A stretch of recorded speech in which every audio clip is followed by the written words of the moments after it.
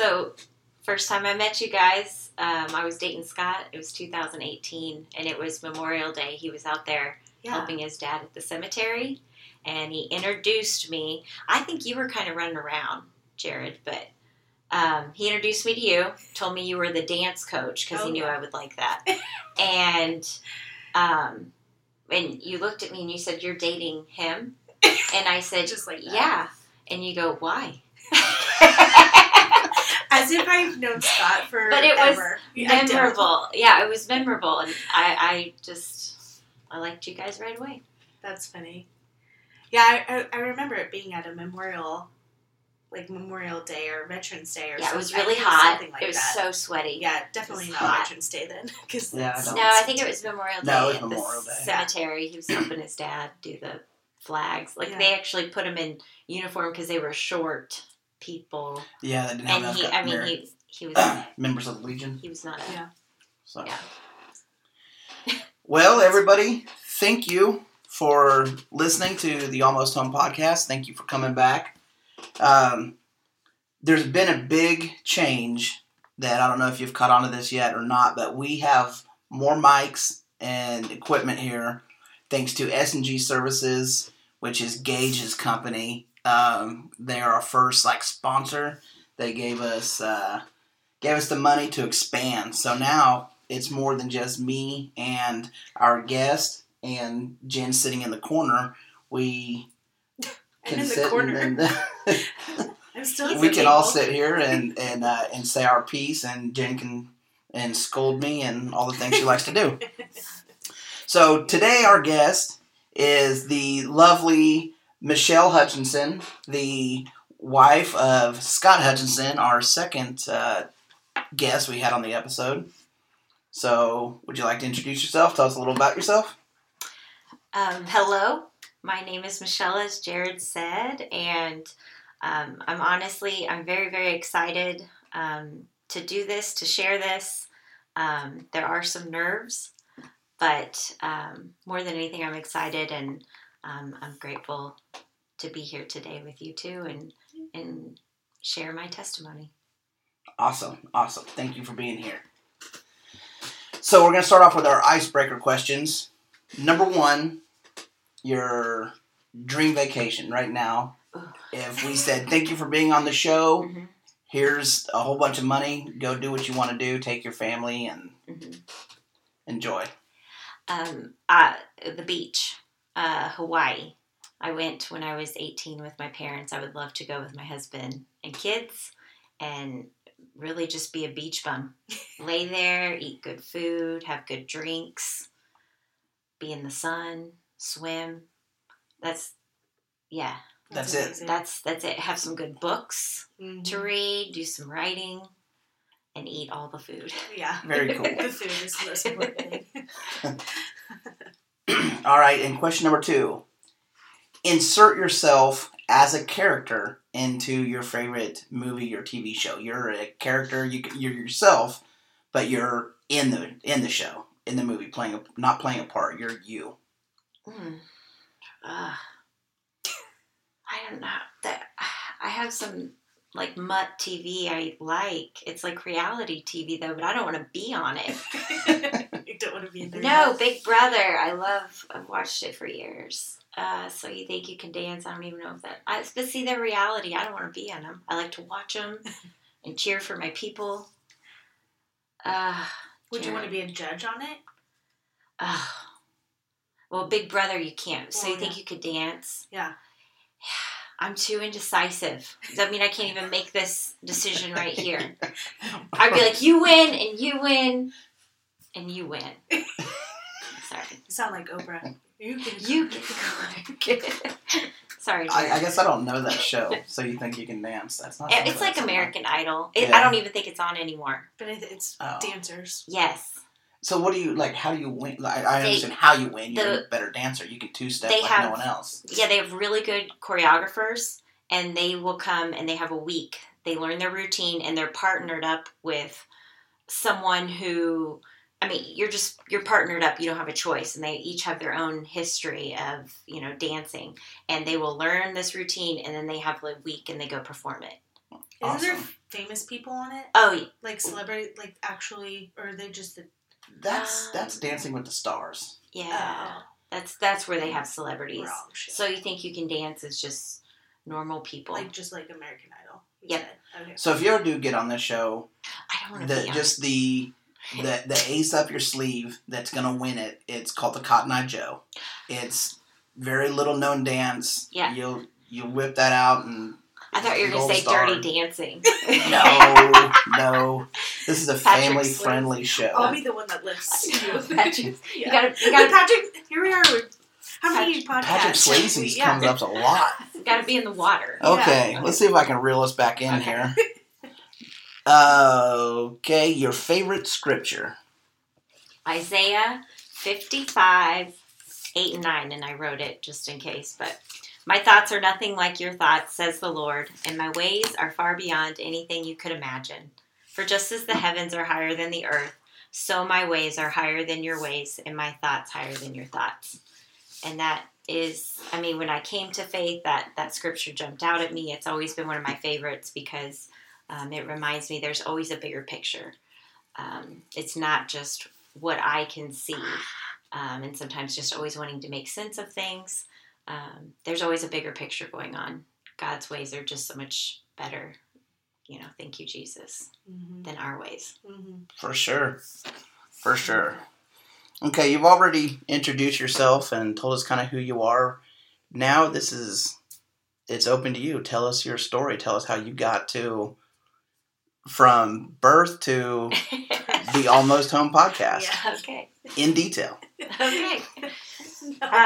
Well, yeah, I was birthed. I was born in 1982. No, I grew up in a small town, Holton, Kansas. It's north of Topeka. I had amazing parents. Had an older sister. They provided. I knew I was loved. I was cared for. We really, as far as faith and church goes, we went off and on. I had no relationship. I believed there was a God, but I had no personal relationship.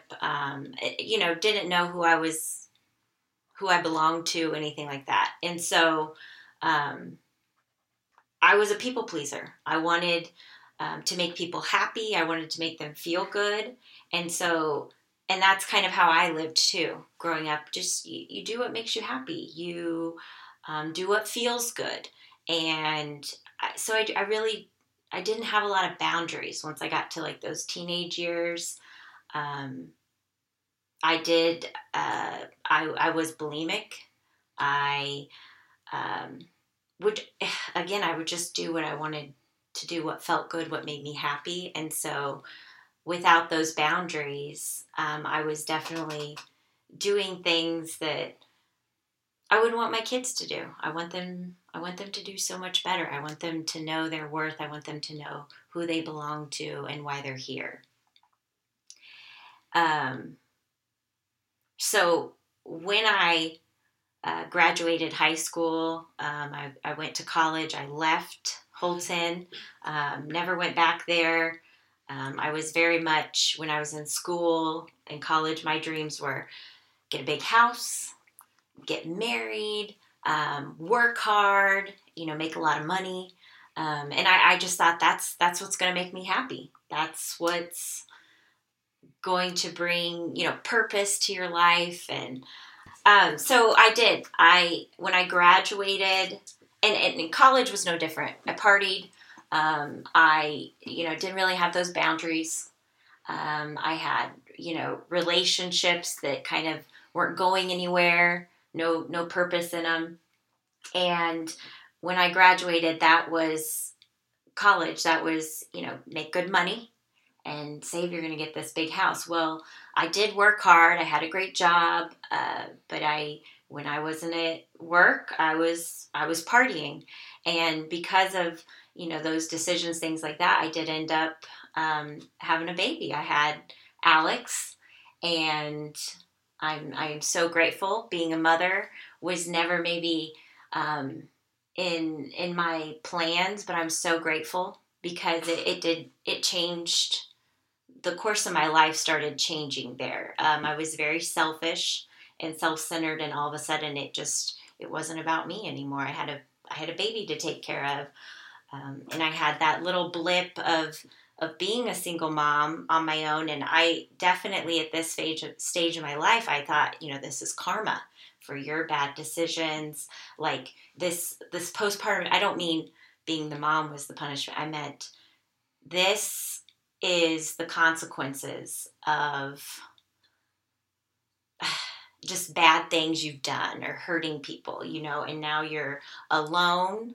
When I had her, I had people in my life, but I was the single, party girl. So those friends were still in my life, but my life changed the minute I got pregnant. I couldn't go party, and they could, and they didn't know how to be there for me. They were, in a different phase. So it was definitely hard. I know I had undiagnosed postpartum depression, nothing where I wanted to hurt her, but where I felt hopeless. I felt like I just, this is it, I'm just going to take care of her. I'm going to be alone. And how old were you at this time? 25. Okay. Wait. Yep, 25.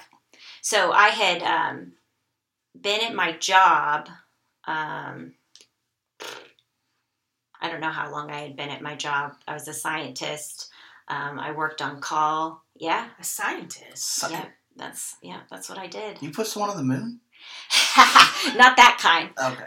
We like worked lab stuff? Lab, yep. We mainly hepatocytes. We would isolate them that were in your liver, or hepatocytes from animal livers.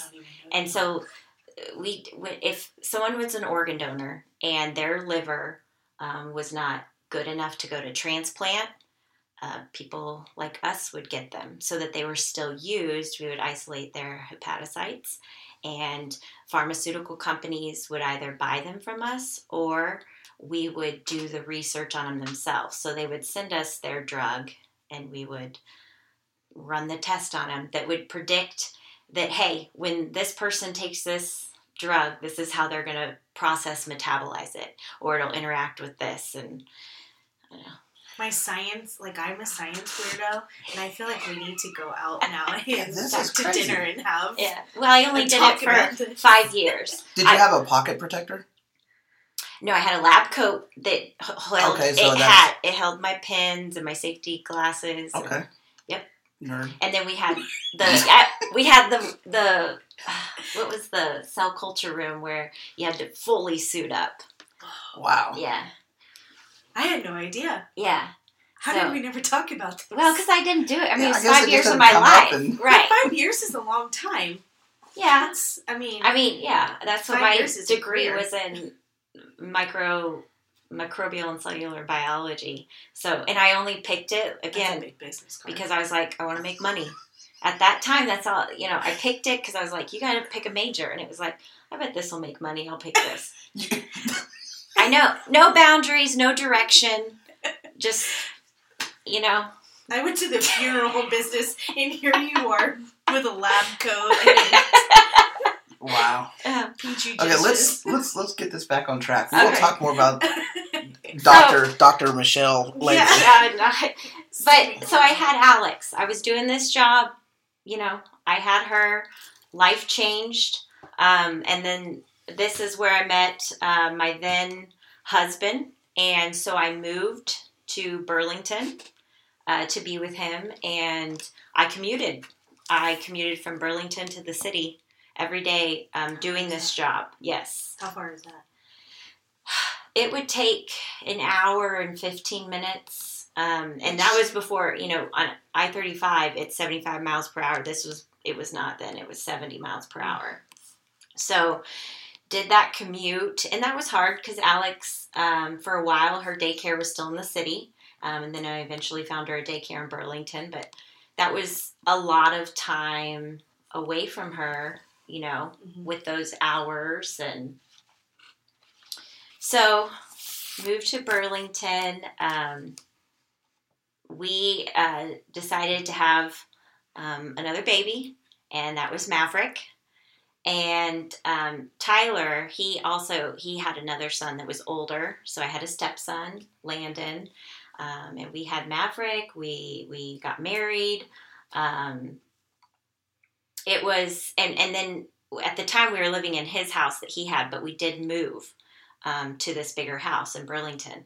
And in my head, it was like, this is going to make me happy. I got more closets. I got, I was still in that mindset of this is your purpose. And we did also, after having Maverick, decided that I would start staying home. The commute was a lot, and if there's bad weather and things. So at that point, I also started, I was a stay-at-home mom when Maverick was born. And it was a totally different experience with him as a baby than with Alex. I got so much time with him. And sometimes my heart would break because I would have experiences with them that I was like, I missed this with her because I worked all the time. Mm-hmm. And it was just different. It was a different experience. And, I was still definitely struggling in momhood. It just wasn't a natural thing. I always thought I was messing up. And it's like, am I really supposed to be their parents? Am I, what am I doing? And so, and then Tyler adopted Alex as well. So we all had the same last name at this time. And after moving to Burlington, becoming a stay-at-home mom, I noted, you want to have friends. And Burlington is just like Wellsville, small town, just like Holton, where I grew up, small town. It was hard in adult life. It's harder to make friends than when you're in school and you get the convenience of you see each other every single day. And, when you work, I think that's sometimes why you make friends with people you work with. You see them every day. And so I noticed it was like, I would like to have a friend to call or hang out with. I had worked out of town the whole time I had lived in Burlington, so I really didn't have the opportunity to make friends. So when I would go to the kids' school pickups or things like that, I would just linger. And I would try to, make conversation with people. And that's kind of how I, put my foot in. It was very uncomfortable because, people are already established. They have their friends. Burlington was unique in that because of the nuclear power plant there are a lot of, what's that word, imports, or there's a lot of people there that are not necessarily, they grew up there. There's a lot of people that did, but because of the nuclear power plant, a lot of people moved there that aren't necessarily outsiders. Yes. And probably some scientists for you to hang out with. I did attempt one time I thought about applying there because they have a chemistry department. And it was, and of course they tell you all the money that you'll make working there, and just didn't follow through with it.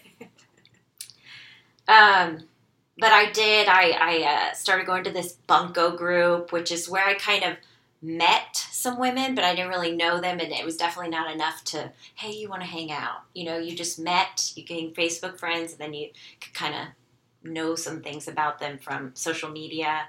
I had met Hannah Carlson. We had, with my stepson, we had Landon, Alex, and Maverick. She had 3 kids, all the exact same stages, so I felt like we kind of became fast friends. But this was also the stage in my life where I knew something was missing. So Maverick was born in 2011. I had started kind of forging these new friendships, very new. But I also, it was like, I have the house, I'm married, stay-at-home mom. Like, what's missing? Like, why am I not fulfilled? Why am I, so I think God, I know God was always pursuing me. There is a reason you're here. There is a purpose. These things are not going to bring you happiness. But of course I can see that now, that there was a bigger picture going on. And this is kind of where seeds started getting planted. Through this bunco group, one of the women I didn't know well, her name's Casey Lyons, we ultimately ended up lifting weights together, which started kind of, fitness absolutely impacted my spiritual life, my spiritual walk, my faith walk. And so it's not necessarily like we talked about faith, but there were people that kept my son, Maverick, when he did one of the sports, his coach, Kelsey Crutchfield, and her husband helped. They would just plant seeds, like let me know I was always invited. There was another woman, Christy Over, always very loving. So there was seeds being planted. It was like, church, I don't know. I don't know about that. And that's where the seed started. So at that time, my friend Casey, we had kind of started this friendship working out. She was going through some real hard things in her own life. And there was something on me that was normally where I would just jump on and like bash people. I didn't do that this time. It was like, just listen, just be there for her. I don't know. And I know that was a God thing. Like, just listen. And that grew our friendship. I did know that they were starting to have this Saturday night church service. It was like this new little building in Burlington. I didn't know much about it, but word was spreading. When there's something growing, kind of a hype about it. I also, with this Something's Missing, there happens to be this women's group that's going to start meeting during the day. And so that was the Something's Missing. It was like, well, go. That's at a time you don't have any kids, because he had like 2 hours at preschool 3 days a week, and it just so happened to be during that time. And so it was like, let's go. So I started going to women's group, and this is one of those where I felt kind of like a fraud. These women, but I was so intrigued. They're talking about their faith and how it applies to life, and their, the Bible. We would watch these videos, and the questions that we would share as a group, they were so applicable. And I would leave, and I couldn't stop thinking about it. But the fraud part of me was like, but you're not going to church. You need to tell these women you're not going to church. It's never like they came out and asked me, do you go to church? They just welcomed me in this group with open arms. And that's when off and on I would go to this Saturday night service in this little tiny building. And the worship and there wasn't a lot of people in there. It would move me to tears every single time. It was like, what is happening? Like, why am I so emotional for this song I've never even heard before? But and one of the women there, Christy Over, she would just come over and put her arms around me and just say, she was glad I was there, even though I'm ugly crying. Like, I had to get out of there every time as fast as I could. I was like, what is going on? But I know that was God, pursuing me, like, I have something for you, but I just kept resisting. So I'm attending this women's group. I would sporadically go to this Saturday night service. And then, before you know it, this Lamont Wesleyan Church is the main church, and they're in a little tiny town called Lamont. They had started this Saturday night service because so many people from Burlington were driving there. They're like, we need a church in Burlington. The people there need something. So it started as Saturday night. And, of course, this took sacrifice from them of their worship. Their pastor, he would have to come. That God put it on their hearts. It's like, it has to be Sunday mornings. That's why the Saturday night attendance isn't. So when they switched to that Sunday morning, that's when, to me, I was like, I've got to go, like, and not miss. Like, I've got to start going and not miss. And I think about that often because I think of those people of Lamont Wesleyan Church, the sacrifices they made because God put it on their heart that there needed to be a church in Burlington. And that's where it mirrors, I feel like, kind of what we're going through with Family Church. We know there's so many people driving from Baldwin. And it's going to take change. And I can't get off track so easy. But so I was attending. They switched to Sunday mornings, so I was regularly attending. I also, this was when I started reading the Bible. I bought a Bible, started reading. By this time, it's like 2015. I had some friends their names are Mark and Casey Raymer, and I knew them as we socialized together as couples. Honestly, we partied together, things like that, and I loved them. I didn't know them on a deep level. I just knew who they were. They were very friendly. I enjoyed time with them. So as I'm attending these Sunday mornings, faith is definitely growing. Foundations getting poured. I'm reading the Bible. I'm still attending women's group. Things are changing. This is where I was able to witness my very first ever baptism service. Never seen anything like that in my life. I had nonchalantly confessed to Casey, who I was working out with, that I had never been baptized. And I thought it was going to be this big thing of her like, you haven't, you're a fraud, she's just running along beside and she's like, oh, no big deal. And then that's how it was with women's group. It was like I felt like I needed to confess to them that I hadn't. And it was just this big thing. I think that was me resisting. God wanted me to, hey, you're going to follow me. Let people know. But I was like, no. So I witnessed my very first ever baptism ceremony at the church. Mark and Casey Raymer wasted no time. They went up there. They got dunked. They said they were going to follow Jesus. And I can't tell you how much it moved me. Maverick was there beside me as I'm watching this, and I'm trying not to ugly cry again. I was just ugly crying every single week at these services.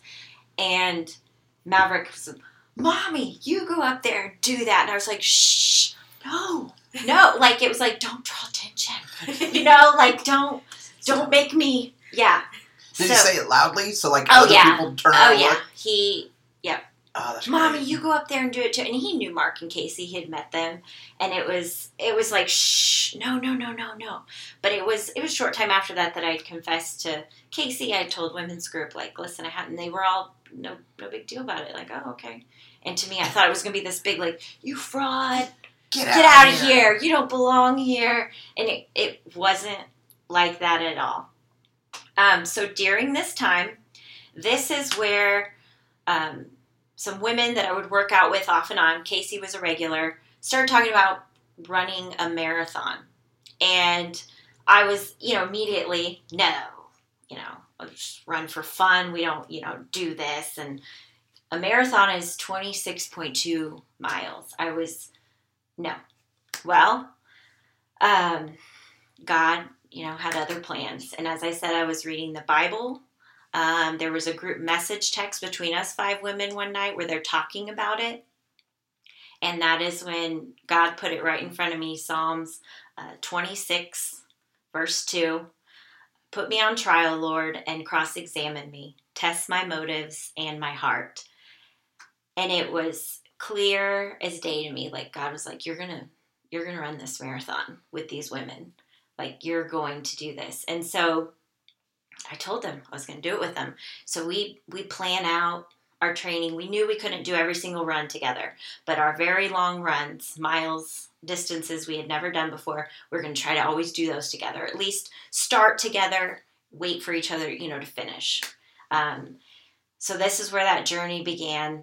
We started training in December. The race was not until April. And I was marathon training, which was, it was a spiritual training on another level. Getting up early, doing things you don't want to do, but all the while, God was he's like pruning, like just getting you so uncomfortable. And every time he would just take us through it, we would mark off like, oh, this is, you see the coming 17 miler, 18 miler, and you're like, no way. And then every time it was like, but God. I was reading these Run for God devotionals, and I'm just, everything was speaking to me. I started having these visions of, I need to pray. I need to pray with these women. And by the way, Shauna, one of the women running with us, she was the worship leader at the church. So getting to do these long miles, these runs together, where I was just able to ask her questions, or like, hey, I read this in the Bible, and she could just minister to you just like that. She was I mean, the whole thing was a God thing.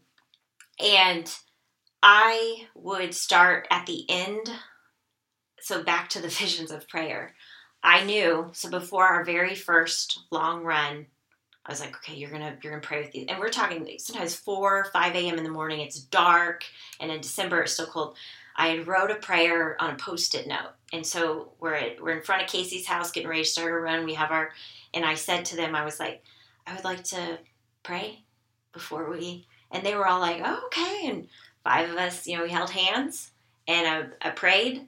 And that became a thing every time before a long run. Michelle, pray for us. And I always have my little Post-it note with my prayer that I would, the week before, okay, this what, pray for strength in our legs. Pray, God, that when we want to give up, that we lean on you and things. So, and every time this started happening, because we would start when it's dark. By the time you finish, it's hours later, it would be light out.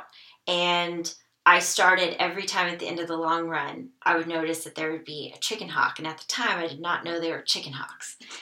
And this became a thing.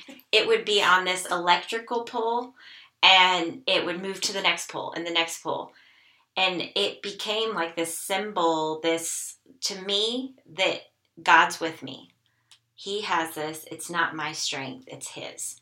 And every time discomfort, pain, just wanting to give up, he would pull me through. And we were all, as 5 women, in different ways having our own spiritual journey. And it was crazy. So I had confessed, not being baptized. We're having this race day finally arrives. And we had shared on social media kind of our journey of these long runs. So we had a lot of support. As race day came, we all kind of had different goals. Casey was expecting her 3rd baby. So obviously keeping baby safe, listening to her body. She was cleared by the doctor.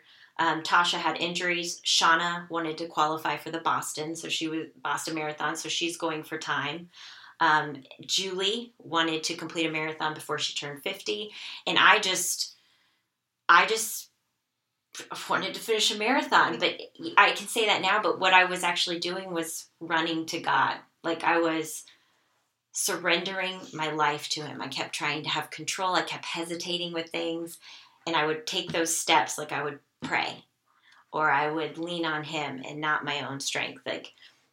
So race day comes. We had even though we were in Abilene, Kansas, hours away from Burlington, we had this amazing amount of support from back home. So much love and outpouring.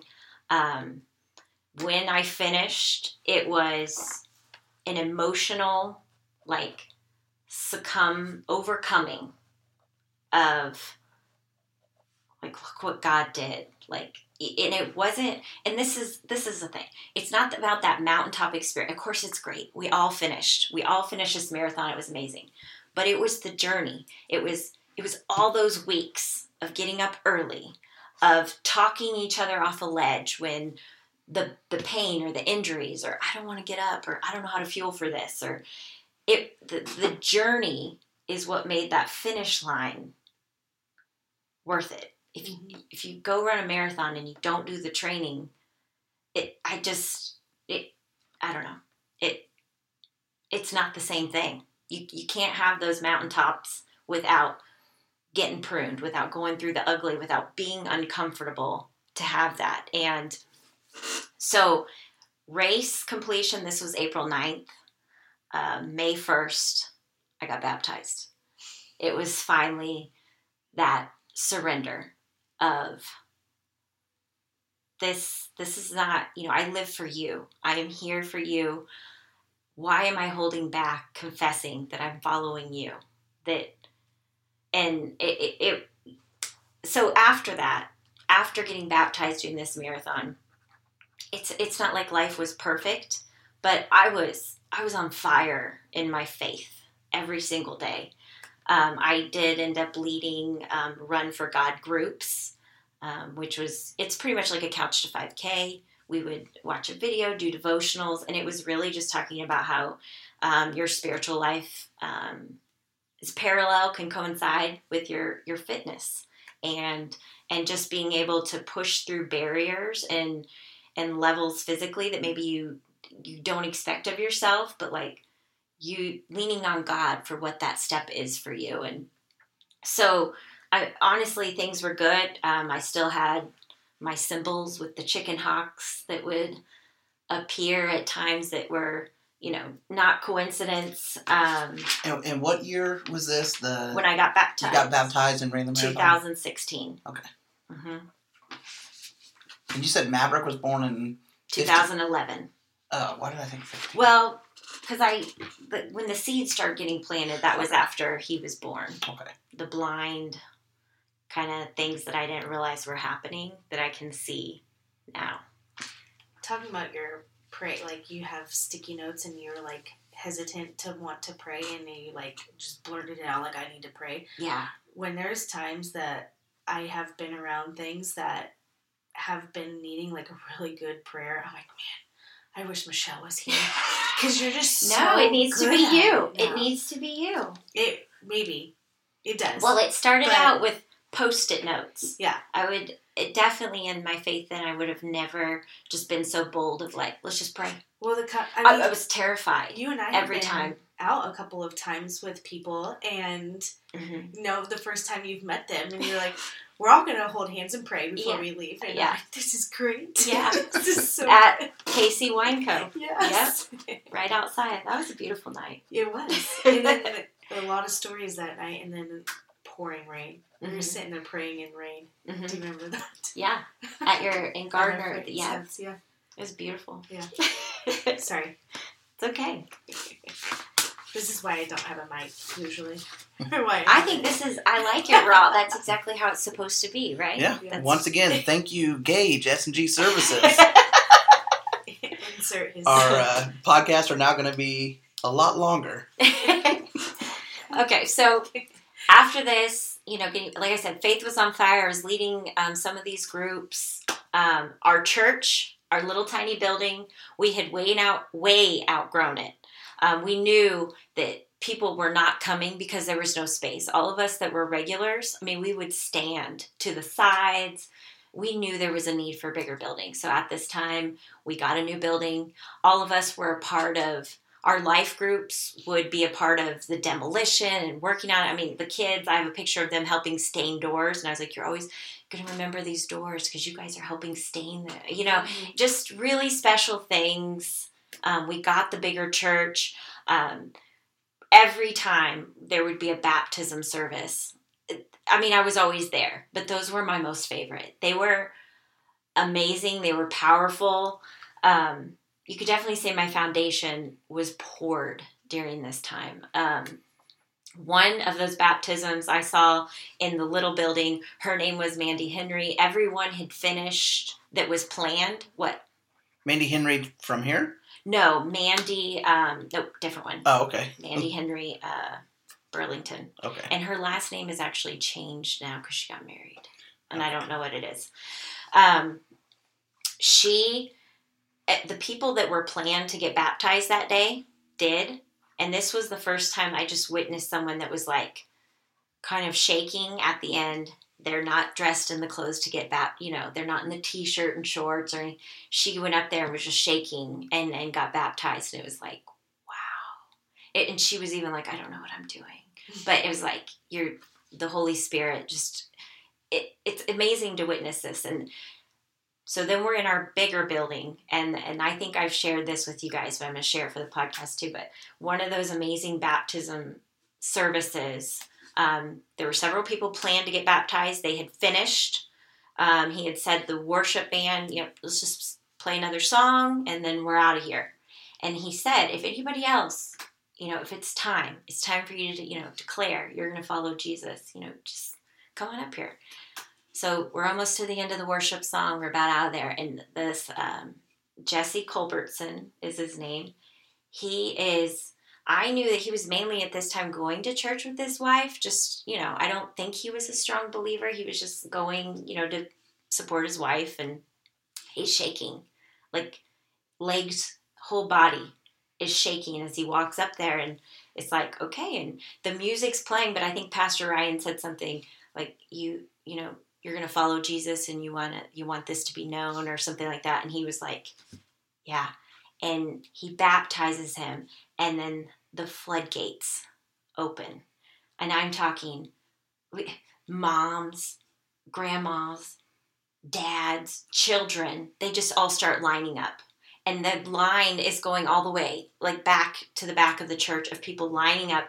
Worship band just keeps playing, and they are just one after another. And at this time when I worshiped, I didn't raise hands or do anything like that. Even though, you know, I was on fire, it wasn't, I guess I hadn't surrendered in that way to God. And I couldn't help it during this. It was just like, I mean, people are crying.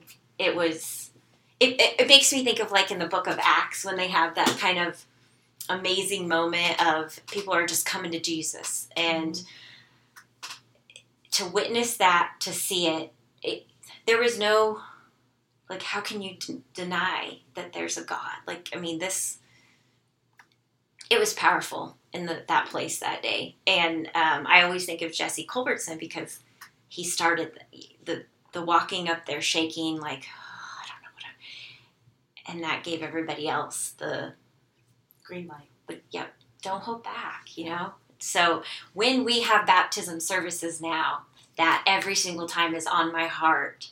There's someone else here that was like me, that was like, no, like when I shooshed Maverick, shh, you know, and don't do that, you know, just if you know, if you're filled with the Holy Spirit and it's time to go public with your faith, don't hold back. Like, what would have, I mean, the woulda, coulda, shoulda. What would have, if I would have got baptized that day versus waiting however many months before it's like, okay, I'll do it now. Do you see the, I don't know the word I'm looking for, resemblance, I guess, between, so a congregation often is referred to as the flock, you know, we're the sheep, you know, Jesus' flock and that kind of stuff. And part of when you're like rounding up sheep and that kind of stuff, trying to maybe move to pasture or something like that, you get the first one to go and the rest follow. Yeah. And that's the way it is. So as a congregation, as a flock, you know, the Lord's sheep, and then you say Jesse Culbertson walked in, he gets, and then the rest of the flock just follows along like, this is what we're supposed to be doing. That just kind of came to mind. Like, that's exactly how it works and puts into perfect perspective of how it just takes one and the flock will follow. Mm-hmm. At our last baptism we had here at Family Church, I've caught myself like looking in the crowd, like, is anybody else gonna come? Like, is it, you know? I'm just constantly praying. Like, who else, you know, is God on their heart right now? Like, just go public with it. I can't wait to see you that day when somebody does just randomly come and do it. I'm gonna look for you. You're gonna be in the corner. Well, you're always up front. You're like as close as possible. I always want to scream and applaud because it is a celebration. It is a big deal. It is. And yeah, I think I've been able to witness those things well, and I know where I was when I resisted. So I know there's always someone else because there are still people out there that don't know why they're here. They don't know who God made them to be and why, you know. So, so I was on fire. I was able to witness these things. I even ended up running a second marathon, just two of us that did it, me and Julie and I. Things were, you know, life was, it was good. Like, I loved God. And so that second marathon that I ran, that was in November of 2017. And so December of 2017 is really when life, it took something you just don't see coming. My husband left the evening of December 9th, 2017, and his truck went off a bridge, and he lost his life. And our world was turned upside down. And I was mad. And I was very mad. And I don't know any other way to say it except I went dark. I was very mad at God. I didn't want to believe in God. And I would yell and scream at God. And I know now I can say, like, he could handle all of it. And I wanted to not believe, but yet I was yelling at a God I didn't want to believe in. And so, and when I say our world was turned upside down, it was, because your life is right here, and the next day it's literally upside down. It's dark. It's just surrounded by darkness. The light of day was too much. The pain, the grief that I was in. And I have to say, and I do say this now, there was just small communities. There's such an outpouring of love, you know. There's food, and I know I'm kind of going to jump back and forth here. People will say to me now, you know, especially when people have such a tragic loss, like, what do you say? What do you do? And there are no perfect words. As you guys know, when you're in the thick of your pain and your hurt, there are no words, but you just love them. You just show up and you just love them, even though it's uncomfortable. And I holed up in the bedroom. My mom took care of all the people coming over, and the people that did or were around me, I know it was super uncomfortable. I know that I was ugly and just dark, you know. And like I said, the light hurt. Like, and I think it was from Kyle and Lauren I heard this, but like how God shouts in your pain. And I can see like those moments now, but there in that valley, you're planning a funeral, you're making all these decisions for things that your brain never even went there. And it was like, God, did you cause this? Did you allow this? Why didn't, just so many unanswered questions. I wanted, and there was no sense of it. And to grieve the loss of my husband, but also to grieve the future. Everything that I thought, you think of your kids as things, you think of being a grandparent, you think of just everything you think of in the future. I had to grieve the loss of that too. All that's done. It's gone. I don't know if you guys know this, but and I don't know if this is still true, but this was in 2017. If you would text a phone and it would never go through, you eventually get a text message back that says that text message expired. So text messages that I had sent to his phone, I would get the expired thing. And I can't tell you how many times it was at these key moments. I got an expired text message the morning I was leaving for the funeral. One time while looking at a wedding album. Another time, at which I'll go into this, I took off to Colorado with 2 girls. And I wrote a very dark poem. And I holed up in a bedroom there too. And I came out just to like read this poem to them. And after I read it, I got another expired text message from it, because when it comes up on your phone, it looks like it's from that person, but then you open it up and it says your text message expired. And there's just, I had dreams where, because there were just things like having to pick out music and things like that for the funeral. I had dreams where, you know, he said he liked the music. Sometimes they were apologizing. Sometimes they were, to me, I feel like God kept I know he was pursuing me. I know his arms were wrapped around me the whole time, but I couldn't feel it. I was just so lost in my own pain and hurt,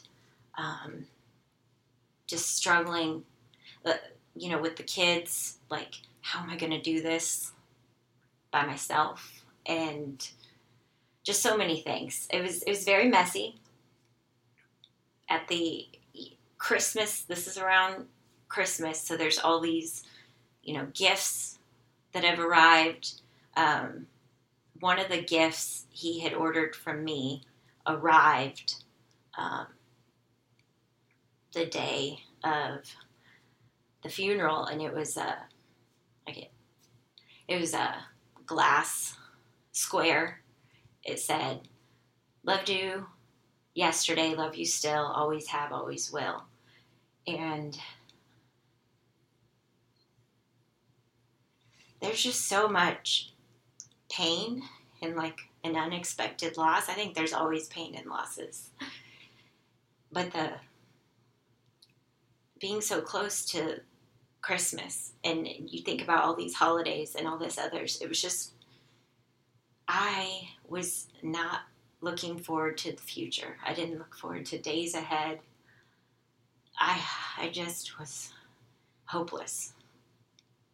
And at the end of that month, I had a couple friends, one Julie, who I'd ran with, her daughter Emily, and her friend Brittany, who Brittany was also a very young widow. She had lost her husband in September to cancer.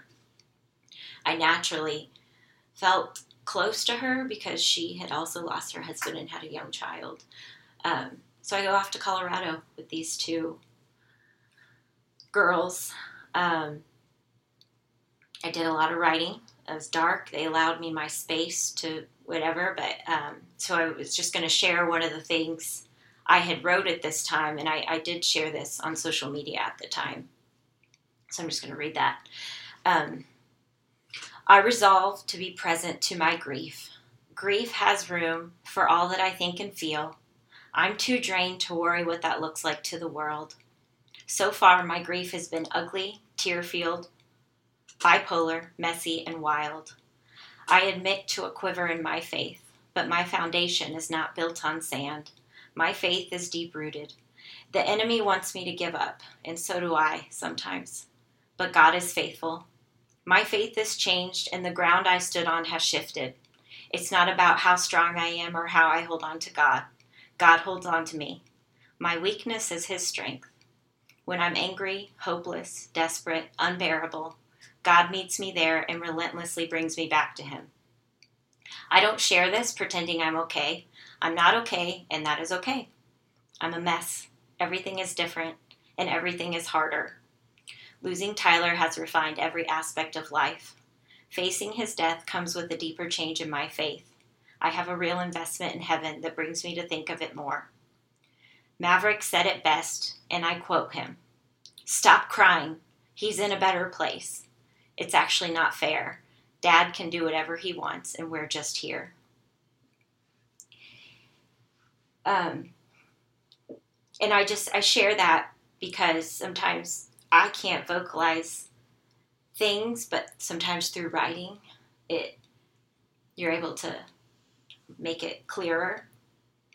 Also during this time, I was obsessed with finding other Christian widows. I wanted to find books by other women who had been through this and like how they're doing it. How are you still taking steps? How are you breathing?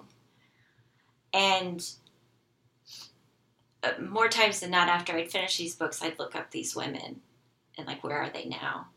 And I would gasp because they would be remarried. Like, what? But I was always reading, looking for these books. And a lot of times these women were older. They didn't have younger children. And I was like, I need to find some like women my age that have been through this and walked through this. And I started having these deer encounters. One of them was, when this happened, I stopped running.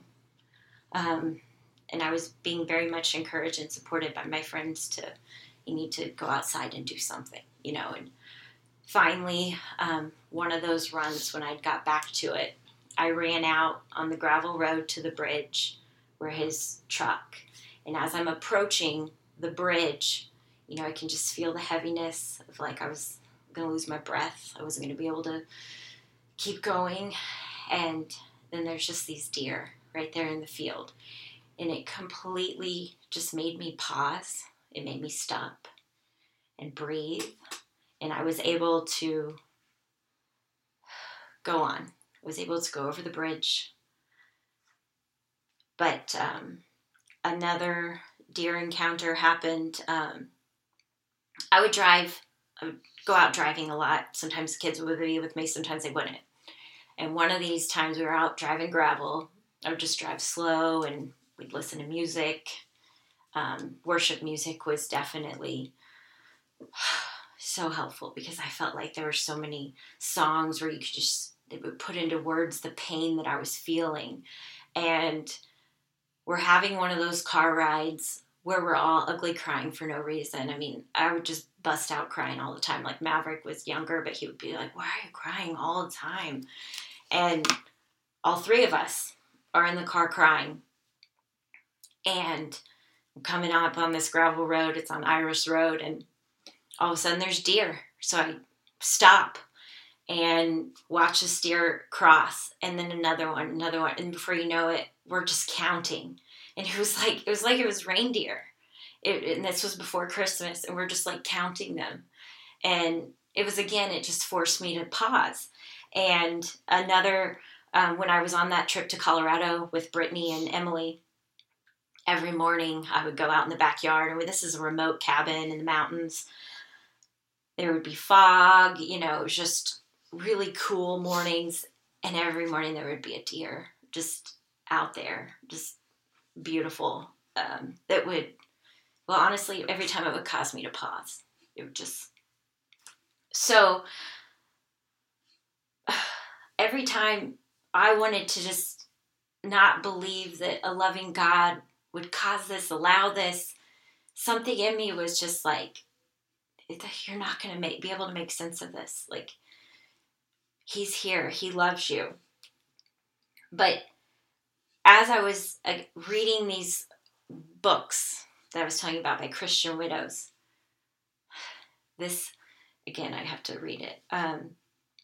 God put these words right in front of me. It was in one of the books that I was reading after having these encounters with the deer.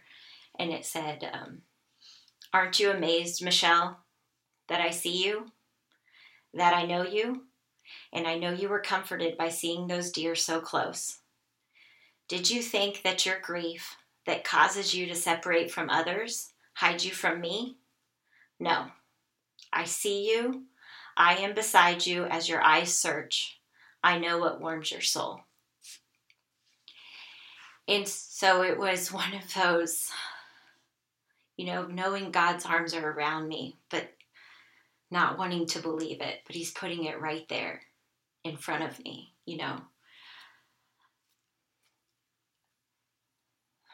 So life is going on, and that's part of one of the things that felt so brutal was life is going on for everybody, and I felt like mine was just at a standstill. February of 2018, so Tyler passed December 9th, February 25th, 2018, Alex and Maverick got baptized. And I got to be up there. It was beautiful, but it still felt hard. And it was like having one of those first baptism services that I've so loved, and baptizing my own kiddos, but my heart is just so heavy. And Maverick told me, and he doesn't remember this now, but I bring it up to him, like, do you know what you said? He told me, he said, Mom, I saw Dad smiling in heaven when I went under the water.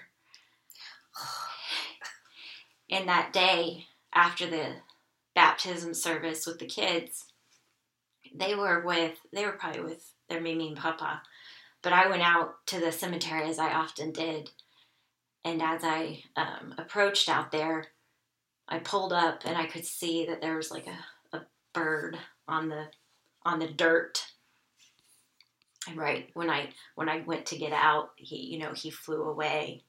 But it's just those, I mean, God, it's different for everybody. God over and over uses nature to speak to me. And I knew he was there. I knew he was there. So, I mean, love was being poured out on us. I was trying to figure out how to go on. I was a mess. It was like I try to be happy, but it just wasn't real joy. I still did not look forward to the days ahead, but I know I was coming out of my fog. I know I was being prayed for. I was being loved on. That never stopped, and I'm so, so grateful for all those people that continued to pour out love on someone who was being really unlovable. So, it was a short timeline here, but when I had told the kids no more sleeping with mom, we've been doing that for a while. I just wanted to talk to someone that didn't know anything about me, that didn't know I was a widow, didn't know, I don't know. I just wanted to talk to someone that didn't know anything about me. So, I created a Plenty of Fish profile. And I say I created a profile. I put a picture. It was like of my face, but there was a big butterfly. So you really couldn't even see my face. And then where they ask you all these questions about yourself, I was like, nope, not answering that. So, I mean, I had nothing on there. And I put on there, just want someone to talk to. So I do this on a Friday night. And I was horrified. The messages that I was getting from people, I was like, this is what modern day dating, like, this is awful, So I was horrified. Next morning is Saturday morning. I open up the app again, and I have this message from Scott Hutchinson. And he's got all kinds of pictures. Like, he's on a motorcycle. He's got this awful beard down to here. But then there's some good pictures, too. And he had sent this lengthy message about a butterfly on a face and just going into detail. It was so different from all the other ones. So, we ended up messaging through the app, and he was very much like, well, let's exchange phone numbers. It's kind of a pain doing it through. And I was like, whoa, no, I just, don't be crazy. Like, and then we exchanged phone numbers. So then it was texting all the time. And then and he always rolls his eyes when I tell this, but he wanted to talk on the phone. And it was like, I can't. No, that's wrong. We can't do that. Like, that's another level. And I still, of course, didn't tell him anything about what was going on in my life. We were just enjoying two people talking. And finally, in one of our text messages, and I screenshotted it because I saved it, but he said something about being bold. And I was like, well, are you bold? And then my phone started ringing. It was him. And I was like, we can't talk in person, But we did. That's where the phone conversation started. And that's kind of where conversations definitely got deeper. Just honestly, I had feelings. I had so many feelings for him before we had even met in person. We were talking on the phone all the time. We were texting. And I felt guilty. And of course, I told him I'd lost my husband. Sometimes I was able to share with him, like, struggles, the heartbreak, loss like that. But he was like, we've got to meet in person. And I was like, whoa. Constantly, that's me. I'm like, no, I don't know about that. I can't. But we finally met in person, and the feelings more than transferred over. The connection through the phone, in person, it was no different. And What was different, prior, I had never dated as a Christian and, not having those boundaries or anything. And this was a totally different experience because, well, there are just things God has on my heart. Like, this is the way it's supposed to be done. And I struggled and felt guilty because I was just used to how it was always done. I think so was he. And so it was a different experience and good. But he did propose in October of 2018. We got married in April of 2019. And we got married in Pork Chop Hill. It was a really small ceremony. It was great. It was perfect, very simple.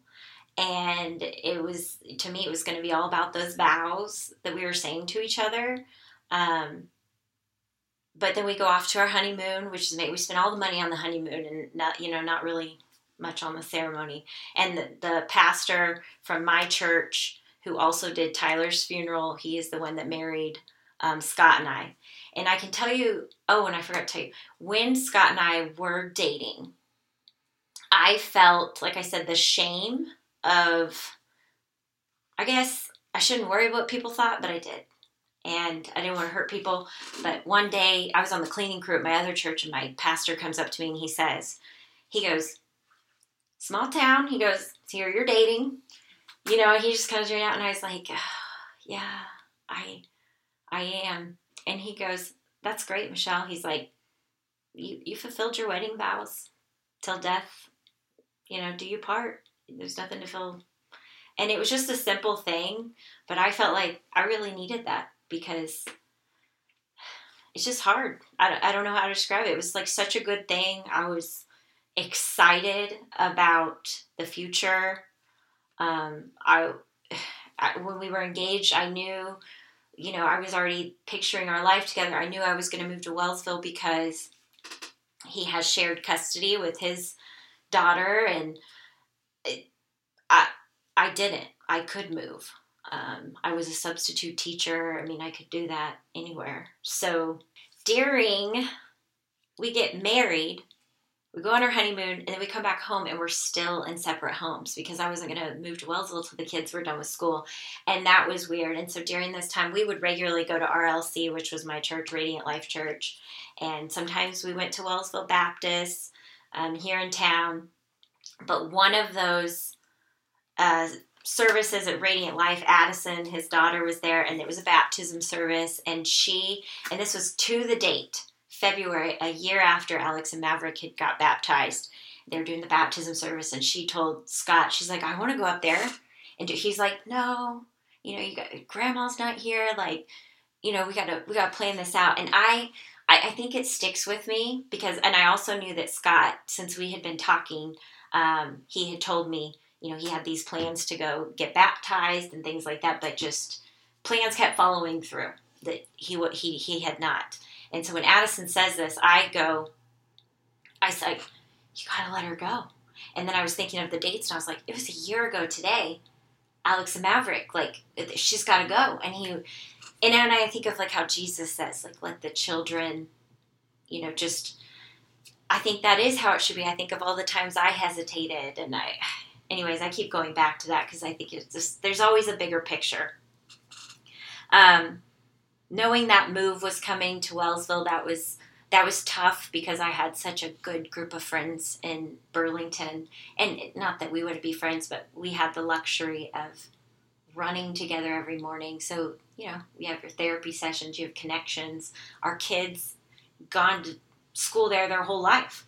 That's the kids they grew up with. That's their, so I knew there was going to be a lot of changes coming. But I was also excited. So I moved to Wellsville after they finished. And like I said, our first year was amazing. It was beautiful. It was very hard. Jake moved in with us full time. Alex and Maverick, who they're there all the time. There's no other parent that they go to. Addie, we had her half the time. There were so many changes going on. The kids started school, in August here at Wellsville, and that was the year of that school year. By the end of it, that's when school got canceled because of the pandemic, and it was just change after change after change. January of that year, we definitely did not have a church home. I mean, we would sporadically go to places, but nothing stuck. So I think that's, when I look at it now, that's why it was hard. We wanted to have a church home. We wanted, but we didn't. And we definitely weren't making it a priority. And at this time also, Lauren and Kyle moved into our neighborhood.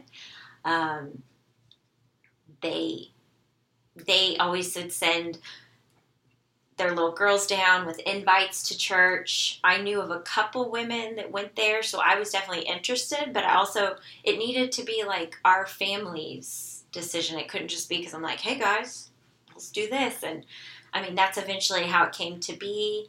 Dustin and Lauren Williams, we were over there one night and they were like, we need like accountability to make sure we're going every week. And so that's how we ultimately decided, let's go to family church. And so, was it that? Yeah, it was that year. So we end up start going to family church. It's amazing. We take next steps right away. We get involved in groups. It's changed our life for the better. But by no means, and you guys know us, we're far from perfect. Our life is not perfect. We are not without struggles and pain and fights and, all of that. But being a part of this church, and just to be a part of a church that's on fire, is growing, reaching so many people, outward focused. It's not about us and the comforts of us there. It's reaching those that have never known Jesus.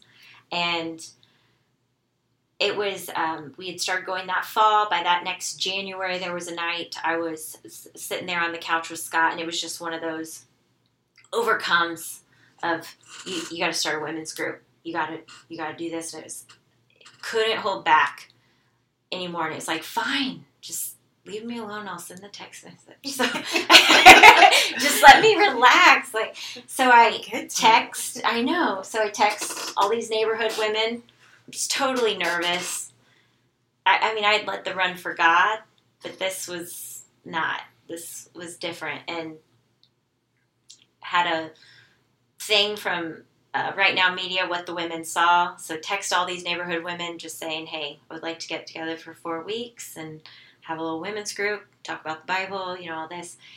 So finally that first night comes, and only two women show up. That's Bridget Breen and Lauren Wright. And that's exactly how God meant it to be. It was, where 2 or 3 gather, there He is among them. And it turned into, well, I should say God turned it. He has used it. There have been women that have gone through, job losses, death, sickness, and just a lot of changes. All the women that it came to be able to group and count on one another for prayer. You got to come for a little bit, and it's changed through different seasons. We've had different women in and out, but God has just taken it into this whole other direction. And it's things like that constantly on my faith walk, following those promptings. When it's heavy on me, you need to pray right now, that I used to resist. And there's been times I told you, Jared, that one time I was prompted, you were sharing some vulnerability you were going through, and it was you need to pray right now for Jared. Put your hands on him and pray. I didn't, and then I had to apologize to you for that.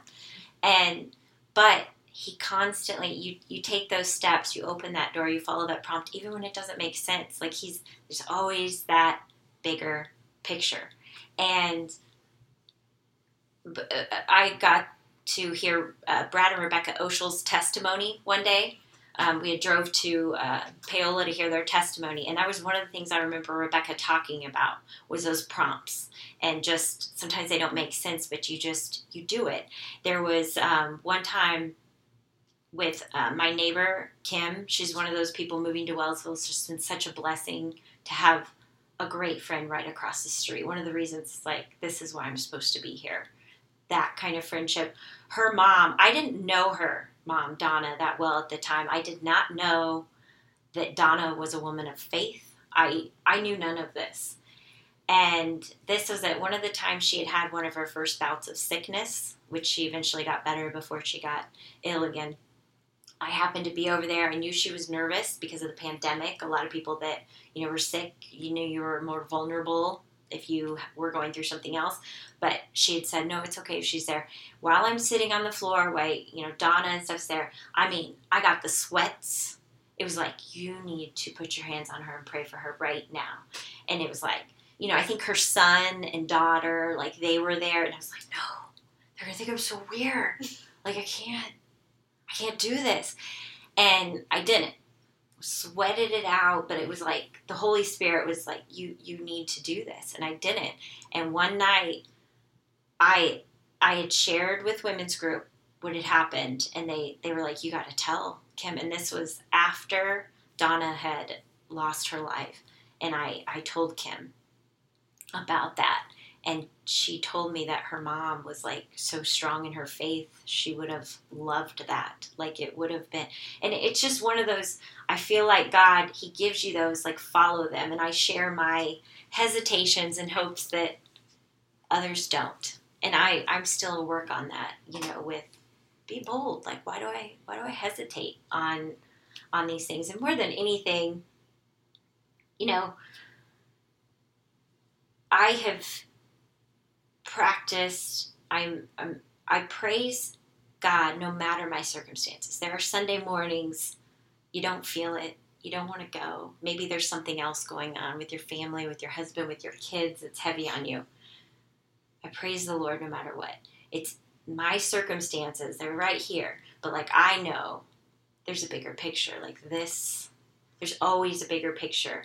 And I think that is one thing, no matter what my circumstances through my walk, that is what I've learned, and that is what I do. And I can tell you this too. Because you had given me this date over a month ago for this recording podcast date, I had been wrestling with how to share, because there's so many things. You can't share everything. You can't remember everything. But I was wrestling, how do I really communicate out what I struggled with in belief, unbelief, doubt, believing. And I had to go to Gridley, which is by Burlington, my in-laws or whatever. I go work for them one day a month. And as I'm leaving work, I normally take the highway. There was a pilot car, one lane on that road that took me forever to get there. So when I left, I was like, I'm taking gravel. I'm not waiting on this pilot car. So I take the gravel. There's a song, Faithful God by I Am They. And I'm thinking about the podcast again, like, gosh, what are you gonna say? What are you gonna share? Not just kind of having that wrestling again. I'm taking the gravel road, which is a gravel road I'd been on many times. And then there's a deer. There's two deer, actually. And I just stopped. I just paused. And then, of course, it does, like, a beautiful leap and goes back out into the... But it was just that. It was like, it's not on me. God's going to communicate out what somebody else needs to hear. It's just not on me. This is just me sharing what God has done for me. His pursuing me. I was the lost.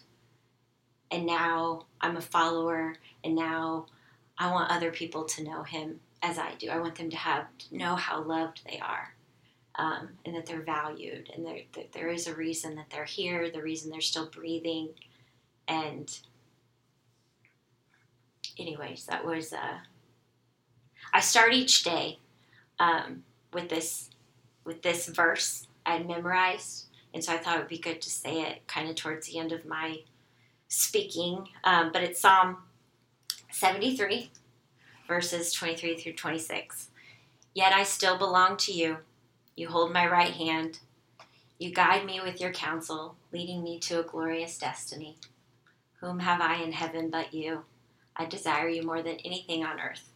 My health may fail, my spirit may grow weak, but God remains the strength of my heart. He is mine forever. Wow. I'm speechless.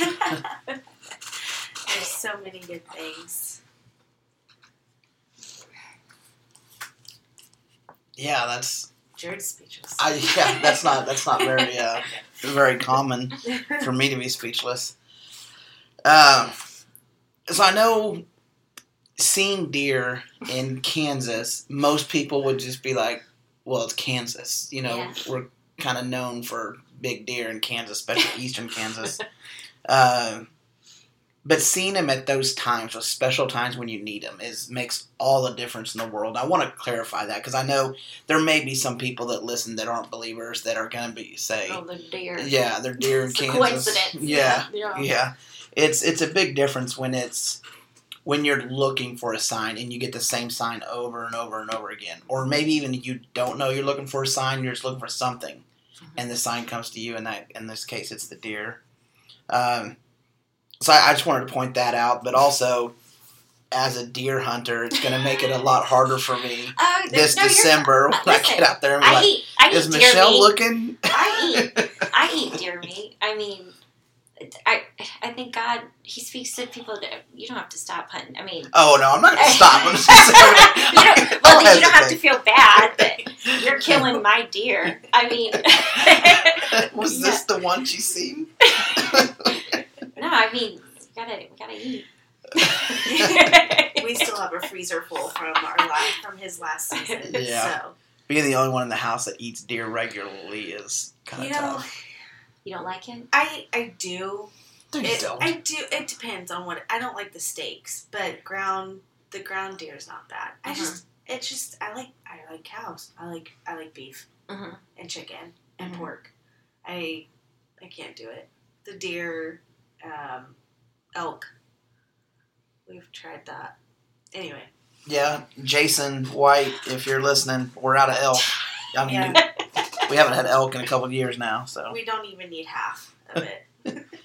I want to say something. Were you gonna? Yeah, go ahead. Oh, about women's group and how important it is, and it's something I've been actually wanting to message you about to see when if you guys are still doing women's group, because we've been done with our Dave Ramsey on Fridays or on Mondays, but I remember the first time going to your house and wanting to put myself out there to be included with women that are God seeking and the positive things that I needed in my life, and women who have kids and are married and have full-time jobs and like all the it's important to be around those types of people in your life. And I remember going and I was so intimidated because I was like, we were just fresh going back to church, and that I've been going to church my whole life but not following, like I've said before in my podcast, like there's a big difference to me of following, and I don't know anything about the Bible at that time.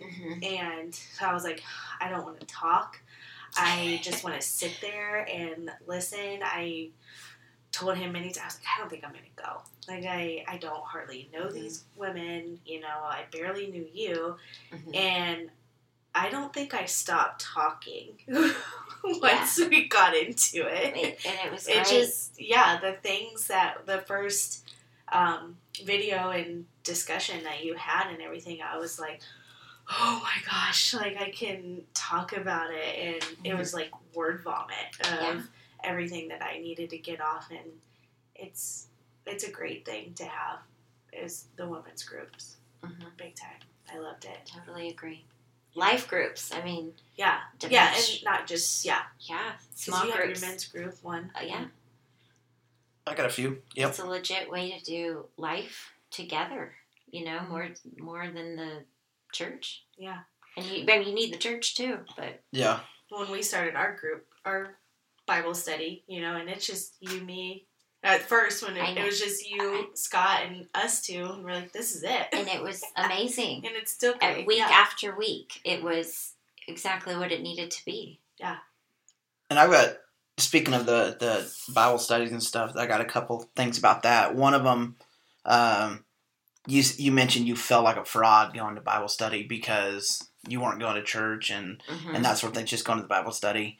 And the women that you went there that held the Bible study, making you feel welcome, and like when you finally told them, they're like, "Okay, great." Yeah, I thought it was gonna be like this big condemning thing. That's super important for people to know that if you go to that Bible study, you're gonna feel that way ahead of time. If you go to that Bible study, most likely you're not gonna feel that way when you leave. You're gonna be welcomed. 100%. If not, then that Bible study needs to look at itself. Not for you, maybe. It's it's either not for you or it needs to take a look inward at why are you this way. But so yeah, feel it. And then like you mentioned, Lauren and Bridget and the two of you are all women that have moved to Wellsville, the town where their husbands all were raised. Yes. So that makes a big deal too, where both of you mentioned coming to a town where you don't know people, and you did it twice. Yeah, we did. We had one night at Bible study at women's group when we realized that all of us women that happened to be there, we were all in Wellsville because of our husbands. They all had history. They all knew everybody, and all of us were like the new people. You know what I mean? Like, we came here for our husbands, and it was one night we just realized that. We're like, no wonder we're so connected. Yeah. Yeah, that makes sense. So real. It's so real, though. I mean, yeah. The other thing was you mentioned the holding hands in prayers, and I just you know what I'm going to say right here. The first night we got together here at the house, I'm not a hand holder. Like, I'm a big time hugger for being the guy that I am. It's kind of strange, but I'm a hugger. I'm not a hand holder. So the first time we get ready to study, and like I said, it was just the four of us, and you were like, "Are we going to pray?" And you and Scott grab hands, and I think one of us was standing, like Jen was standing or I was standing or something. So then it all ended up in this weird, awkward, like all of us on our knees in the middle of the floor, like heads bowed, holding hands. If anyone was watching, looked through our windows, walked through the door, whatever, and seen this, they would think that there was.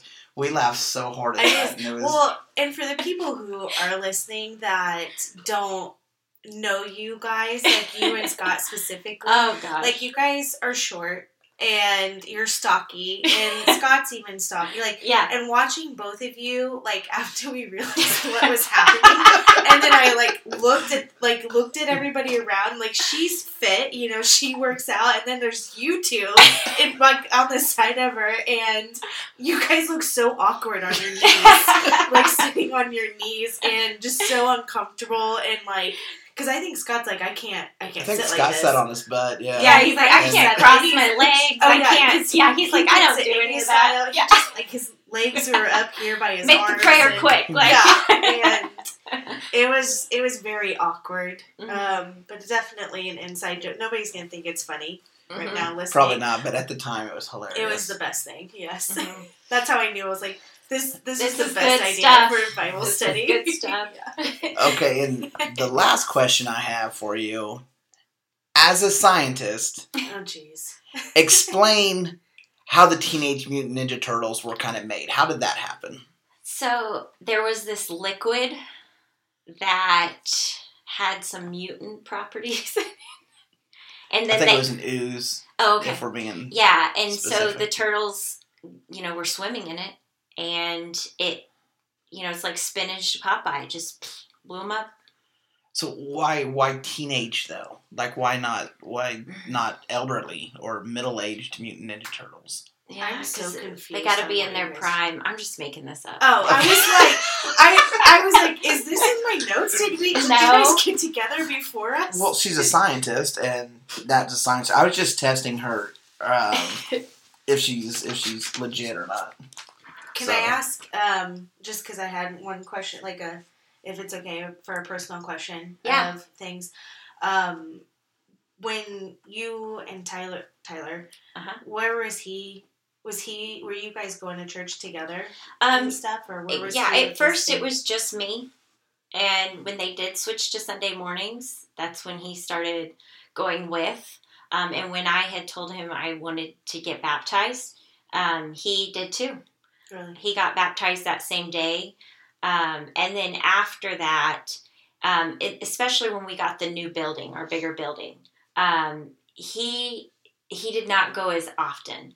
That's part of the change, I think, with a growing church.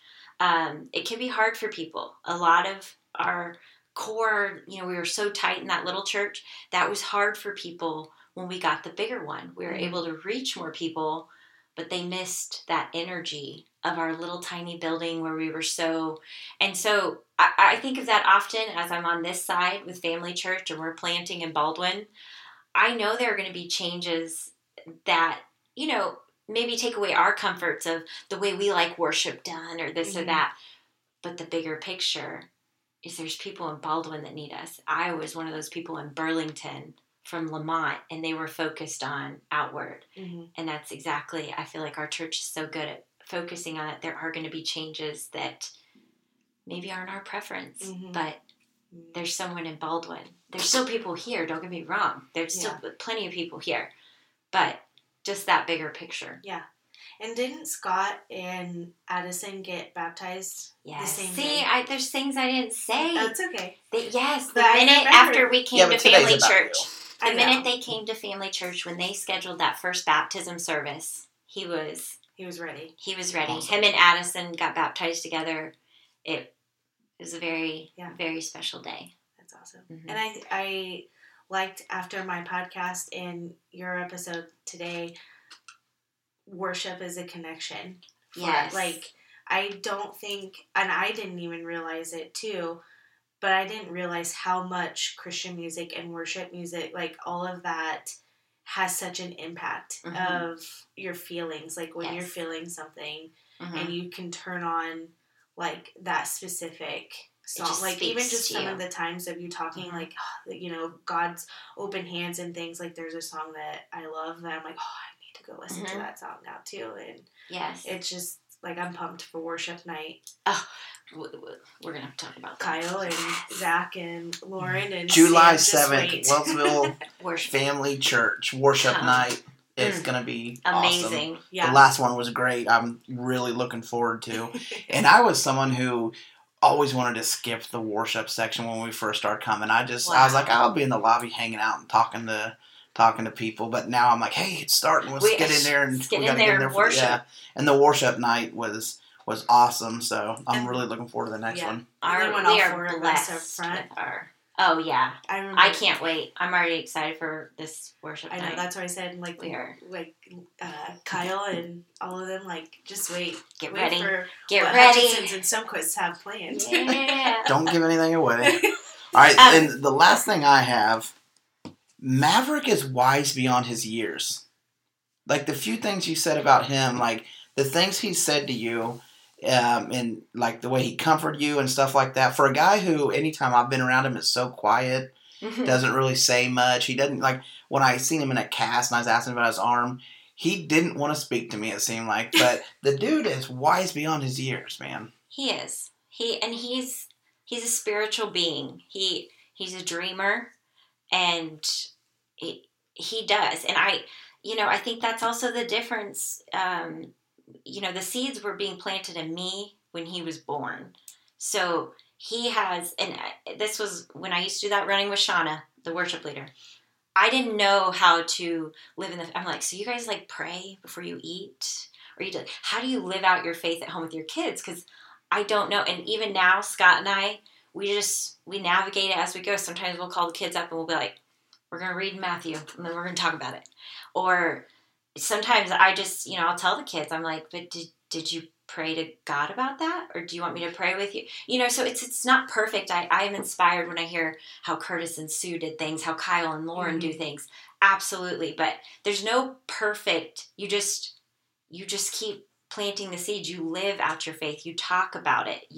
And even doing this podcast, this has been very, I don't know what the word is, like trying to put things in a timeline and talk, but it's remembering. It's like, why is it so easy sometimes to forget all that God has done? Like, why? Because we're so human. Well, and there's just so many things that, like all the things that recently for us even going through that are just so amazing and so just, I just have so many thoughts in my head and it doesn't come out right. Yeah. Of what God has done. So it's pretty cool. Before we turn it all off, can I pray? Of course. Absolutely. So we're going to hold hands. For sure. Yeah, we're holding hands. We're all still sitting in chairs. Don't touch the buttons. All right. Dear God, I just want to thank you, Lord, just for how you bless this podcast, Lord. Just for Jared and Jennifer following your promptings to lead this, to speak to others, to share testimonies because of how powerful it is, to share what you have done in lives, Lord. And I just pray that you continue to bless the speakers, to bless their lives, that this reaches people, that people hear what they need to hear, to find you, to know you better in their lives, Lord. We just love you. We praise you. We always worship you. It is in your name that we pray, Jesus. Amen. Amen. All right. Everybody, ladies and gentlemen, thank you for listening. I appreciate you guys coming back week after week and listening to these testimonies. You can find us on Facebook at the Almost Home Podcast, Instagram at the Almost Home .podcast. You can listen to us on Spotify, Google Podcasts, Apple Podcasts, and then if you just copy and paste the RSS link that we have posted every week, and you can copy and paste that into your favorite platform to be able to listen to. So, thank you. Michelle, you got any other parting words? Or praise Jesus. There you go. Praise Jesus. And thanks again to Gage for the extra equipment and everything. We're doing great things here, so thank you all. I love you, and we'll see you next week. Bye. Bye.